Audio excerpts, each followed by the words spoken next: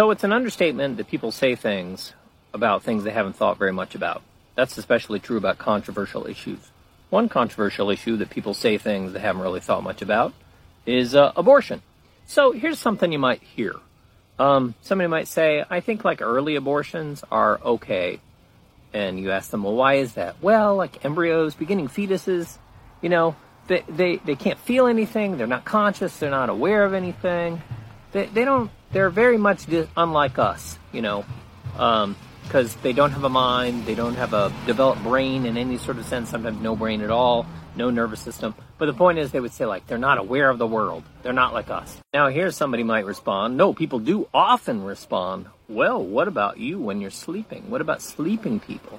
Sleeping people aren't conscious. Sleeping people aren't aware of things. Sleeping people aren't thinking about things. And it's even more so if you're in a coma. And then they say, and this is true, and it would be wrong to kill you if you were asleep or if you were in a coma that you were going to wake up from, right? And then they say, since it would be wrong to kill a sleeping person or somebody in a reversible coma, it would be wrong to kill an embryo.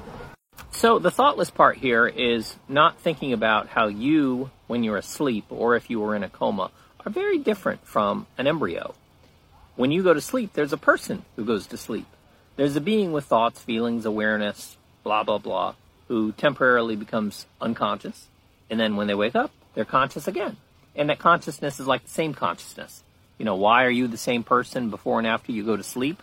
Well, one explanation is because there's this continuity of experiences, knowledge, memories, relationships, etc., etc. Same mind. So if somebody were killed when they were sleeping, that all ends. Things you want to do now, things you want to do tomorrow, next week, next decade, they will end after you go to sleep.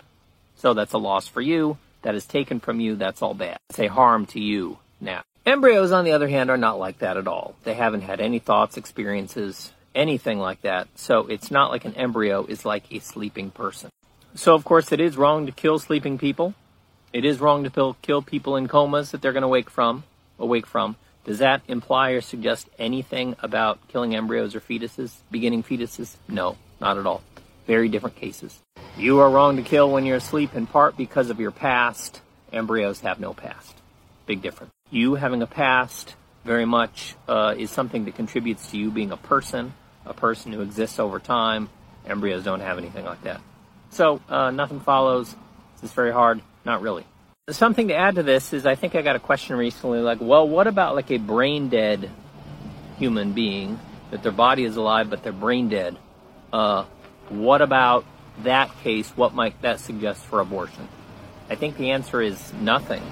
If there were a brain-dead body, would it be okay to let that body die? Or if need be, like kill that body? I suppose. Doesn't have to be kept alive forever. Does anything there suggest anything about abortion?